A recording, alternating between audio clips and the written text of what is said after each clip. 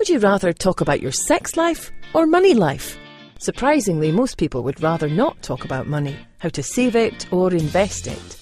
This podcast is about helping you simplify your money life. Delivered by Dr. Henry Joseph Svec. A psychologist by training, Henry is a seasoned investor with over 40 years of successful investing in real estate, stocks and other alternate forms of income generation. Tune in to the twice-monthly podcasts to get his thoughts and tips on how to reach financial freedom. How to achieve the life you deserve. Now, here's Dr. Svec. Welcome to this first podcast. I'm Dr. Henry Svec. Today's podcast is simply called The Ice Cream Shop. 3 important investment strategies you need to remember. And let me just start with the story. And this is actually a story that I experienced and an experience I had. In 1987, I was at Michigan State in East Lansing, Michigan, taking classes and enrolled in the doctoral program so that I could become a psychologist. And one of the traditions we had in the time I was there was to go to the Michigan State Dairy and to buy ice cream because they made it right on campus. They had a dairy on campus and you could go, and it was fresh, meaning it was probably made the day before. The ingredients were all fresh, and it was really high butterfat. It was a great ice cream experience. So near the end of my stay there to take classes, I asked if I could learn how to make ice cream. And first they kind of balked at it, but then the general manager came out, or the head of production, I think he was called, and he told me that he was going to be retiring within the month. And although it's never done, he would be happy to have me come in for a day and just sort of work with him while he made ice cream. So I did that. I went to the dairy and we hung out, and he ordered he taught me everything from the beginning to the end of how he made ice cream in that dairy and that ice cream shop in East Lansing, Michigan. He gave me a lot of tools, information, things I needed to remember when making ice cream. And so after that, I went back to the family farm where we had a lot of fruit, cherries and raspberries and all those wonderful things you can make ice cream with. And I decided I was going to start an ice cream company because it made sense.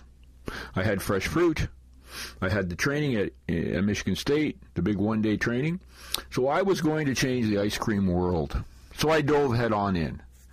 I purchased a very small ice cream maker. It's called they're called batch freezers. And this batch freezer was so tiny, I think I made about 1 liter of ice cream per batch. Very tiny.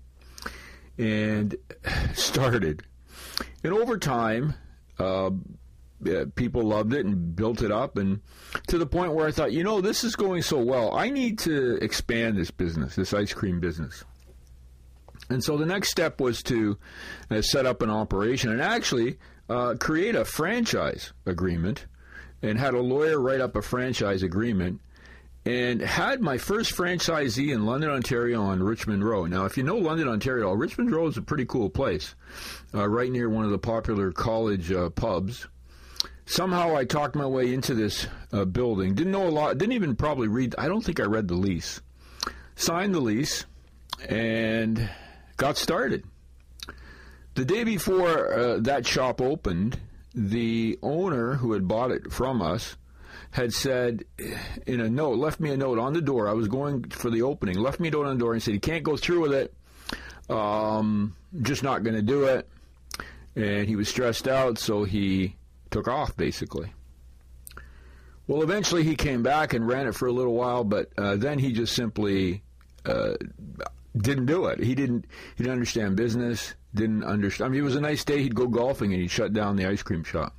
And of course, I didn't know what was going on because I wasn't in London, Ontario. I was in Blenheim, Ontario on the farm and doing one of my many jobs that I had to try to make a living. So he was pretty much on his own, even though we trained him, taught him how to do it, brought in all the equipment. And even when he left, even though he had signed all kinds of security agreements, and I could have easily gotten the funds that he owed us, I chose to not do that because he wasn't feeling well, and I felt sorry for him. So I let him go, and I guess I felt responsible for that failure. So now I was running an ice cream shop there, and at the same time, approximate same time, this is early 1990s, 1990 I believe, we had opened up an ice cream shop in the in a mall in London, Ontario, an internal mall, which was unheard of because we had no brand name. I was just a guy from a farm opening a mall. A shop in a mall. So we did that. We opened the mall store, and over time, we set it up. It was a small 400 square foot store. Again, I signed a lease with the corp. Not really sure a lot about, what it was all about, but I did it anyway. And the first month in that little 400 square foot store, we did $15,000 in business. Unheard of. I believe on Richmond Street at that time we were doing 5 or 6. So for a very small little company, we were doing okay. Now here's the thing about making ice cream in Ontario that's very different from Michigan. In Michigan, when I was there, and I was there for the day when he was ordering his milk and batch mixes and cream, he could call 5 different dairies and get 5 different prices for his ice cream, and they would make it custom for him. And he could order as few as 50 gallons of a certain mix to test it out. But when I came back to Ontario, I realized very quickly there was one place you could buy milk from. The prices were all the same, and you only really got a price based on volume. So you would get a rebate check, they called it, the more milk products and the more ice cream you used. And, of course, I didn't know that when I signed all these leases and started this ice cream business. And, by the way, at the end of this story, I'm going to give you the 3 key learning posts or points from this experience that really have changed my life. So as we went on, things were going okay, but after the first month in the mall, suddenly the entrance was closed right near where our store was, and so the traffic in a mall, if you know anything about mall traffic, if you start changing that traffic, people stop walking by your store, and sales went from $15,000 to $5,000. Staffing was an issue. We were hiring people who seemed like good people. We didn't have a real extensive hiring process. We didn't put people through the paces. And the most important thing is we didn't have systems in place to be able to monitor things like cash flow and sales on a daily basis or what was actually going on in our business because we were 100 miles away. A lot of the business at that time was also cash because there weren't a lot of opportunities for electronic transfer of funds in early 1990 for a small business. So, long story short, the businesses started to suffer, and we had to close them down. Now, in closing the businesses, it was very difficult. We still made ice cream on the farm. We continued that until we basically stopped farming. But for those stores, they were a separate corporation, separate entity. We had to shut them down, and we did. And it was very difficult, very painful.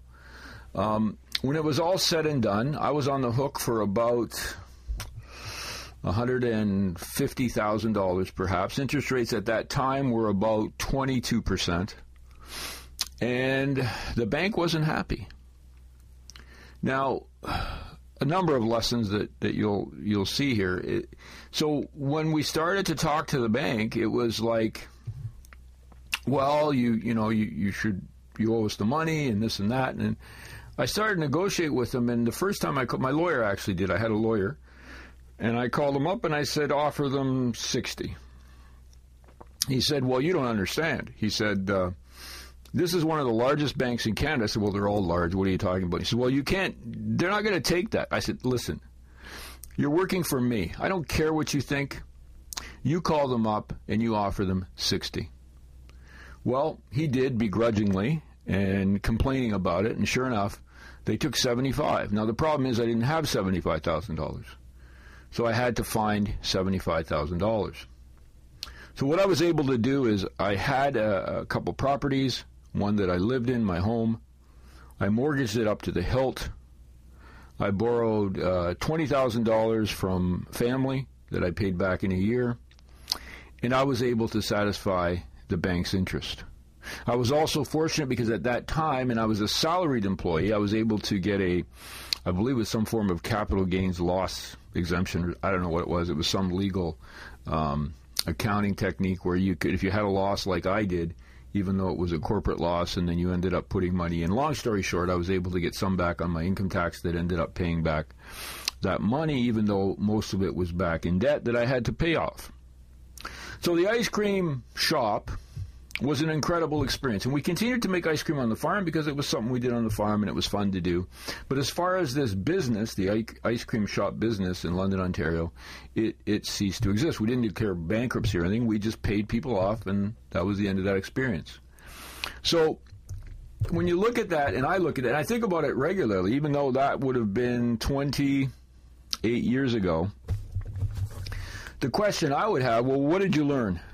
What are the 3 key points to never forget when you're investing or starting a business or involved in something like this?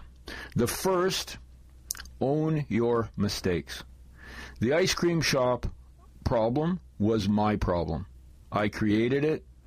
I didn't take care of business. I was distracted, and I'll get into 2 other points that come up that summarize all the problems. We could go on for a very long time with all the mistakes I made. The good one is I survived and was able to, my family survived and able to learn from this. So the first is own your mistakes, because without owning your mistakes, you can't really learn from it and move on to becoming a better investor. So if if you're 25 years of age and you bought a stock and the stock tanked, or the mutual fund isn't doing well, or you bought a condo and now you're underwater, whatever the situation may be, you need to own that mistake. The second, identify what you must do and hire out the rest, but have a system or systems in place to monitor everything.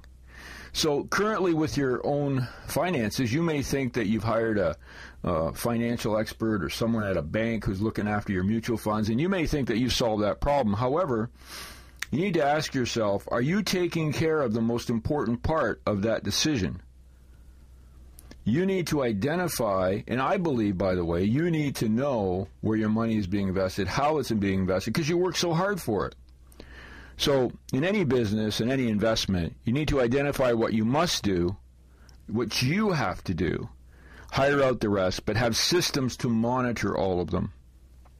The third point, extremely important.